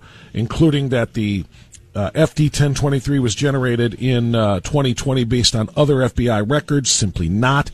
And then last but not least, the allegations in the record are not closed. This is an open investigation. It continues to be an open investigation. In other words, to put all of that in summary, Joe Biden is as dirty as the day is long, and his attempt to throw Donald Trump in prison is in part to cover up his own guilt, in these crimes. Nobody's talking about it. James Comer might as well have, put a sign on his door. Nobody's going to see it. Everybody's focused on Orange Man Bad and his arraignment today, and nobody is talking about Joe Biden. I am going to talk more about Joe Biden because that's what's right here. We'll talk about that next hour. Always Right Radio, AM 1420, The Answer. This hour of Always Right Radio is brought to you by The Floor King and KeepingMedicareSimple.com. You and I know and do not believe that life is so dear and peace so sweet as to be purchased at the price of chains and slavery. If nothing in life is worth dying for, when did this begin? Just in the face of this enemy? Or should Moses have told the children of Israel to live in slavery under the Pharaohs? Should Christ have refused the cross? Should the patriots at Concord Bridge have thrown down their guns and refused to fire the shot heard round the world? The martyrs of history were not fools, and our honored dead who gave their lives to stop the advance of the Nazis didn't die in vain. Where then is the road to peace? Well, it's a simple answer after all. You and I have the courage to say to our enemies, there is a price we will not pay, there is a point beyond which they must not advance. This is Always Right Radio with Bob Frantz on AM 1420, The Answer. Yes, indeed. Hour number 3 underway now, 11 minutes after 11 o'clock. Thanks to Pete or Kirsanow. If you missed that conversation, hear it after the show, about an hour after the show at WHKRadio.com on the podcast page. I talked with the representative of Gays Against Groomers in hour number 1 today. If you missed that conversation, same thing, WHKRadio.com. Hey, don't forget tomorrow night, 6:30 p.m. start time. I'll be with the Strongsville GOP. I'll be giving a speech as part of the Flag Day commemoration, and you better believe we're going to be talking about flags. Not just the one that we should be talking about, but the ones that we shouldn't be flying. The ones that continue to fly at the White House, the ones that continue to fly for 30 entire days, as if we should be saluting and worshiping that flag. We're going to be talking about that, among other things. So I'm speaking live tomorrow night at the Flag Day event, 6:30 at the Harvest Saloon in Strongsville. If you'd like to come out and say hello, I'd love to meet you. If I've already met you, I'd love to talk with you. I certainly enjoy the opportunity to catch up with people on a personal basis. So please join us tomorrow at 6:30 in Strongsville at the Harvest Saloon, and I'm looking forward to that. I'm going to have a lot of very important things to say that I hope will be of value to you. Now, I want you to hear something that I think is valuable here. I'm going to talk about Joe Biden. I said this to Pete at the end, and I'm going to talk about Joe Biden because they don't want you to. As much of the goal of getting Donald Trump is to get Donald Trump, because they hate him so much, the other goal is to take the attention off of the Biden crime family's numerous misdeeds. And it's all starting to come apart for them. It's just that the media can't let you know that. They can't let you know that. That's why this morning there was a massive row of media tents outside the Miami courthouse where Donald Trump is going to be arraigned today. The media is focused on Donald Trump's arraignment, the indictment of a former president, the indictment of the leader of the opposition party, the leading candidate in the polls to be the Republican nominee, is being indicted. And what if he's a convicted felon? Can he serve as president? If he's a convicted felon, would you, Americans, be so shameful that you would vote for him for president if he is convicted of felonies? This is what they're doing to create all of the distraction off of Joe Biden and Joe Biden's myriad of crimes that he and his family have been alleged to have been a part of while he was vice president, and members of the Biden family got rich. The problem, and that's okay, get rich. Members of the Trump family are rich too. But what did they get rich doing? What business do they have? They don't make products or sell services. What businesses do they have that would warrant millions of dollars finding their way through multiple shell companies to arrive into the bank accounts of multiple Bidens? They don't want us talking about this, and that's why I'm going to talk about this. It is extraordinarily important. Congressman Byron Donalds went on Newsmax last night with Eric Bolling, and he laid a lot of this out too. Let's listen. You guys got eyeballs on that document. Now we hear there may be 2 or 3. You get eyeballs on these documents that may tie a Biden, if not the Biden, the big guy. The same day there's an indictment that's handed down. Congressman, any coincidence in your mind? No, not in my mind. Been around this town long enough to see that the number one thing everybody wants to try to do is control the news cycle, control the narrative. So no, it's not a shock to me at all that something like this could occur, because having read that FBI document, it is damning. As much as people want to say, oh, this indictment might be serious, let me tell you, this FBI report is a damning report. First of all, they had us go to a secure facility where we read classified information to read an unclassified document. If there was... Stop right there. You can surmise so much from that particular line. They made us go to a classified, secured facility where we read classified information to read a document that is not classified. Why? Because it is so damning to the sitting president of the United States, they have to treat it as if it's top secret. But it's not classified top secret because there is not information that is potentially damaging to the United States of America, just its president. That's why this is not classified, and yet they make them treat it as if it is. This should be released and should be published on the front page of every newspaper in America. But they're hiding it as if it's classified when it's not. That should tell you so much. Apologies for the interruption. Congressman Byron Donalds. Information to read an unclassified document. If there was nothing to see here, why would FBI go to such lengths? Then you actually read the document. And when you read the document, one thing that becomes crystal clear is that the people at Burisma knowingly paid $5 million to Hunter, $5 million to Joe Biden, so that Joe Biden would use the power of his office as vice president to pressure Ukraine to fire the prosecutor who was looking into Burisma. That is very specific. This isn't a generalized, I heard Joe Biden took bribes. This is very specific. Amounts of dollars, names of recipients, purposes thereof. Tie that to what James Comer was saying, and tie that to what James Comer wrote in his op-ed. I saw it on the Fox News page. I hope every other news outlet in America picks this up and runs this as well so that you can understand. That money didn't get to Biden directly from Burisma to Joe Biden in his bank account. It had to pass through several other places. We can trace bribery, it sure does, but look what we've already found, Larry.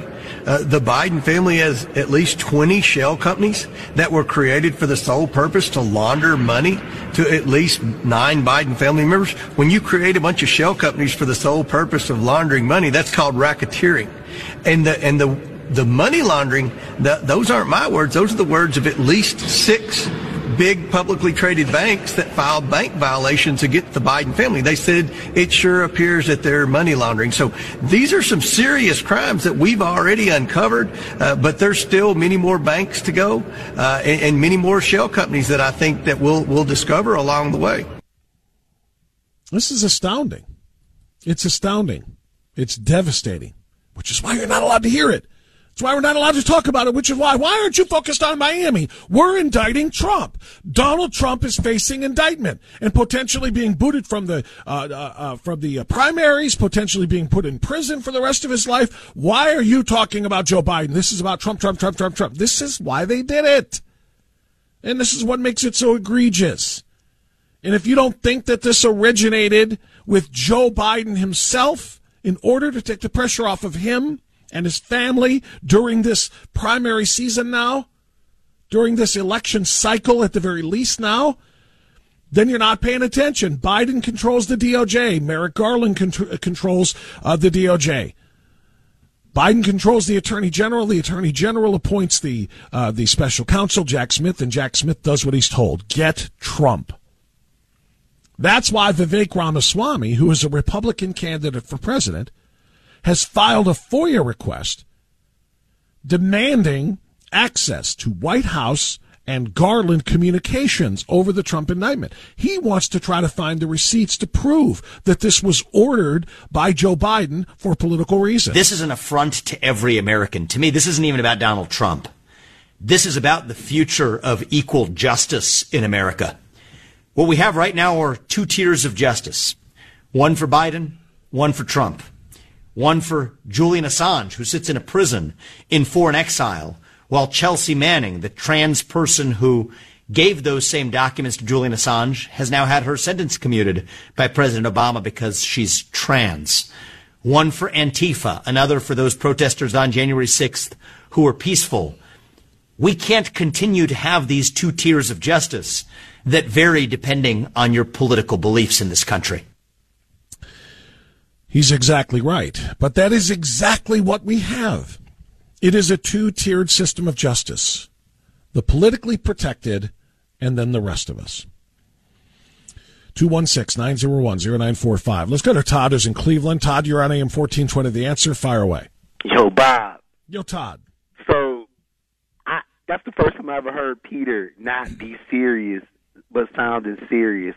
I pay attention to Peter when he talks, but when that dude said even at his age he can make the finals of the women's Olympic 100-meter dash, I thought to myself, why didn't Bob cut that dude off, man? He's having an episode. Come on, man. Have you ever met Peter? I know who Peter is, and I don't doubt that Peter had some serious speed in his day. I don't doubt that. Not just in his day. I mean, the dude is 69, and he trains like a biathlete. He runs every morning, not just jogs like an old man might jog or something like that. He runs hill sprints. He still squats and deadlifts in the 400s. I mean, it's crazy the shape that guy is in. He's like out of a test tube or something, man. He is a phenomenally conditioned guy. At his age, he still trains like a competitive athlete. And I believe, and he might be wrong, but I believe that he believes if he raced against a bunch of women at an Olympic trial that he could actually get into that field and do well. I've seen Peter in person. I haven't seen him in person in about 7 years, but I've seen him in person. Yeah. I can tell you this. The great Willie Gault, and I know you know who Willie Gault is. Love Willie Gault. In his 50s, seriously trained to see what he could do with the 100-meter dash, and Willie only got down to 10.8. The last place finisher in the Olympics was 11.1 for the women. I was like, come on, Peter, man. Now if he had said he could get into the finals of the girls' high school championship in Cleveland, I wouldn't even shrug at that. Okay. You know? All right. Come on, man. Come on, man. So hold on. Just to be clear, Willie Gault at 50 raced or was it an actual race or he just got timed? He timed himself by himself. No, it was he got into an actual race that was electronically tagged, and Willie only got down to 10.8, and he was in his 50s. But he beat the women because you said some of the women he were was running against men. So you were then just comparing what? Okay, gotcha. Yeah, gotcha. Willie was only able to train himself down to a 10.8 in his 50s. Got it. So I'm like, come on, man. Ain't no 69-year-old dude about to train down to 11.1. I'm like, come on. I was like ashamed of you, Bob. I was like, he's having an episode. Cut him off, Bob. No, because you know what? Because I know the point he was trying to make. The point he was trying to make is the right one, and that is that, for example, Willie Gault is still faster than almost any woman in the world. Almost. Most men. Yeah, most men, right? But it's the woman part of this, of course, because it's part of the transgender story. And this race in North Carolina, 131-mile Belgian waffle ride, they called it. And this dude who says he's a woman, his name is Austin. He didn't even change his name to a female-sounding name. Austin Killips, a 27-year-old guy, raced against the women and won $5,000, winning first place by 5 minutes. That's why when I kind of joked and said he was on his second Bud Light by the time the next finisher came across the line, it was true. 5 minutes later, he's just cruising. He's cooled down. He's not even sweating anymore. And the next person is crossing through. And we're supposed to take that seriously. Oh, by the way, he also profited $5,000 from that would have gone to whoever that woman was who crossed the line second. It's just so absurd what they're doing. The idea that men should be allowed to compete in women's sports. And that's why Pete used maybe a little bit of over-the-top hyperbole to do it. Yeah, and that's why I wasn't going to step on it either. I know. But you and I have talked about this before. We need to stop using the term. I'm saying this. You haven't fully agreed with it yet. The term should be gender masker. You shouldn't be using the term transgender. And if we accept the term gender masker, then all of this will go away because they would still have to be where they're supposed to be with the gender that they are, not the gender that they mask themselves to be. Yeah. And a lot of this will go away. But it won't. But it'll never go away. It'll never go away because whatever title you put, and I agree with your point. You make a good point and a good argument about why we should use that phrasing. But their belief is that transgender women are real women, not mask wearers. That they're real, and we're supposed to say that if they really truly believe in their heart and in their heads and in their minds that their bodies are just wrong and that they're women, then we accept that as such. And the term masker will never go for that because obviously it tells the truth. Science is irrefutable in this particular matter right here.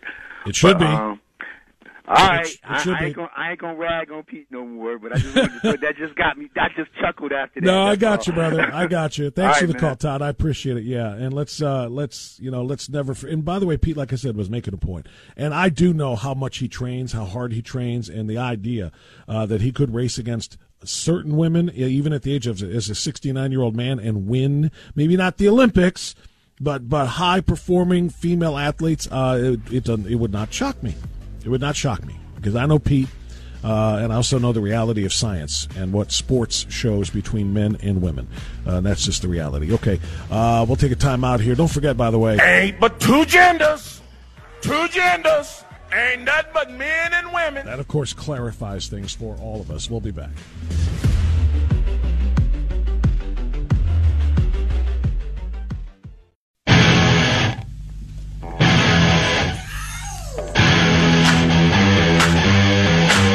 This hour of Always Right Radio is brought to you by The Floor King and KeepingMedicareSimple.com.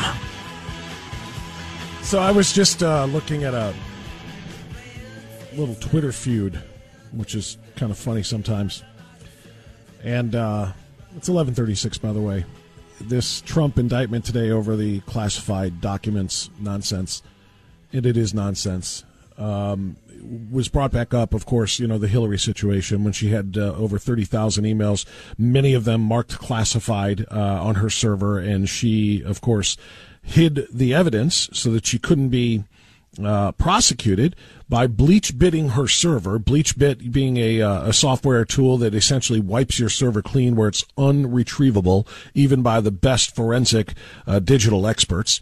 And then when it came to her cell phones, which might have contained more damning information, she smashed them with hammers, or she had them smashed for her by people.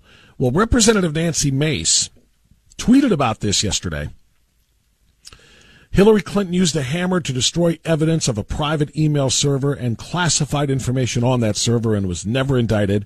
The same standard should apply to everyone, including Donald Trump, she wrote. Well, Keith Olbermann, which you may or may not remember as the lunatic leftist who's been fired from about 9 different jobs in the last 9 different years, used to be an ESPN sports anchor, then he did his own, I don't even know, left-wing television programs and podcast programs and radio things, and he just kept getting fired because he's so radically out of control.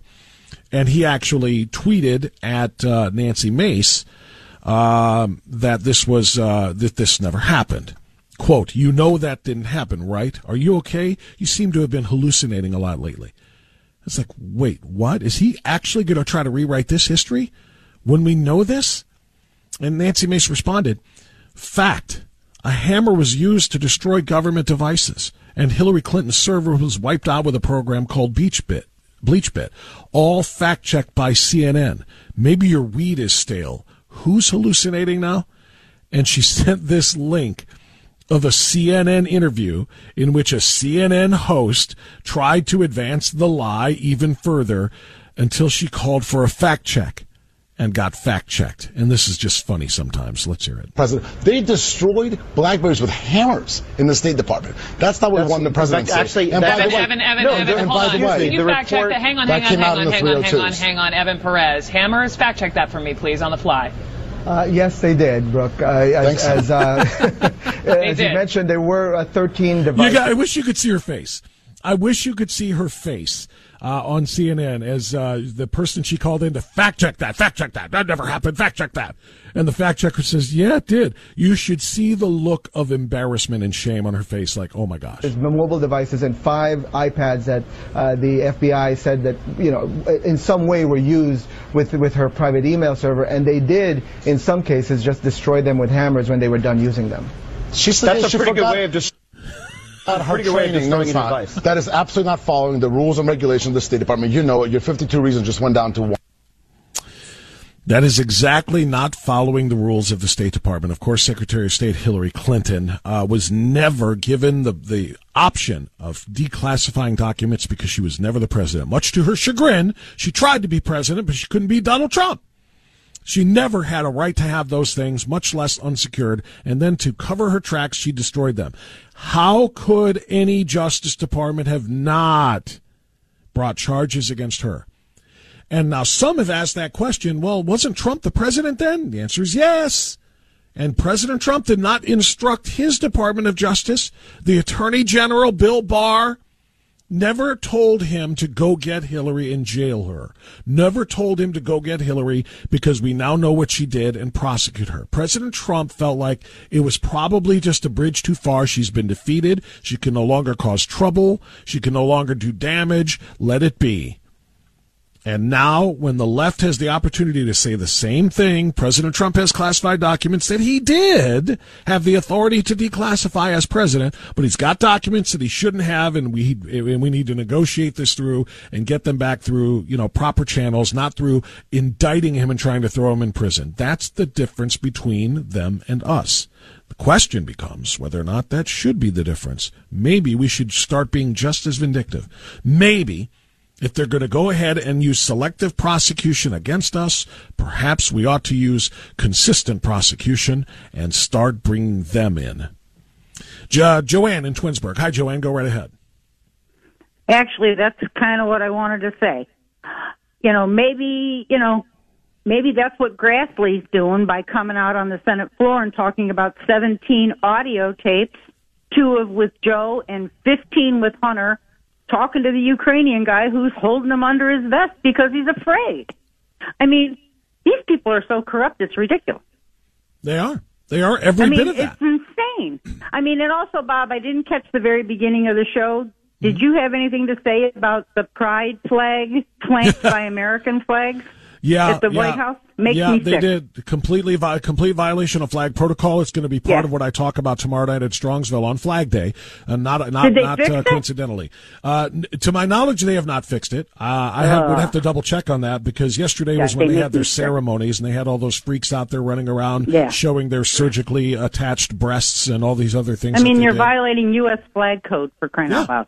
Yeah. And they're not even smart enough at the White House to do that. I don't get it. Well, they don't respect that flag. They respect the multicolored flag. They don't care about that. All of this is, they don't want to recognize the fact that Donald Trump was president. It's all what it comes down to, Bob. They want to say, they took his security clearances away as soon as Biden was inaugurated. They don't want to even acknowledge the fact that he was president. Therefore, he has no rights as president. Right. Well, I'll tell you what, as it pertains, and thank you, Joanne, for the call, as it pertains to the flag situation, let's just be honest. What do I say every morning when we do our pledge? Every morning I say, those who are willing, stand and pledge your allegiance to this flag, and then I challenge those who are, less respectful of this country, that, if you don't believe in the principles for which that flag stands, then go ahead and take a knee instead. Well, that's what we saw with that violation of the flag protocol at the White House. Flag protocol says that the U.S. flag must fly higher than any other flag, number one. And number two, it must be the center of any other grouping of flags where other flags from other nations or other institutions or what have you are displayed. It must be the centerpiece. Because, of course, all honor and glory should go to the country, all glory and honor to God, but you understand my point, that our country should take precedence. That's why it's featured that way. So my point to that is, when I ask you in the mornings when we do our pledge that, if you don't believe in the principles for which that flag stands, you don't have to pledge your allegiance to it. You can go ahead and take a knee instead, like the old unemployed quarterback. Well, Joe Biden has essentially made that very, very clear. He doesn't stand for the principles that flag represents, and so therefore this was kind of like taking the knee. The gay pride flag, or the multi-LGBTQ colored pride flag, was the centerpiece, and the U.S. flag was off to the side, on either side. It's evidence that, like I say during the pledge, he doesn't have respect for it. He doesn't have reverence for it. He doesn't believe in the nation that country represents, and his actions every single day. I'm sorry, in the nation that flag represents, and his actions every single day bear that out. So that's why it's that way. Joanne, thank you for the call. Thanks to everybody. Thanks to my guests. Thanks to my team, and thanks to you for listening. We're back tomorrow. Be well, be safe, stay free. We'll see you then. Bye-bye.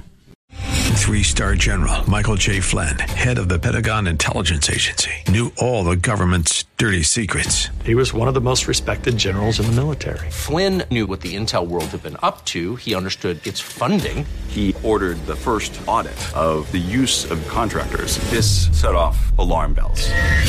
The explosive new documentary, Flynn, Deliver the Truth, Whatever the Cost, uncovers the facts behind this scandal. Flynn told the truth. He was the most dangerous person for Donald Trump to hire. I find out the worst enemy that I'm going to face in my life is right here in America. They took my assessment and they wanted me to change it. And I was like, I'm not changing it. They had to get rid of Flynn.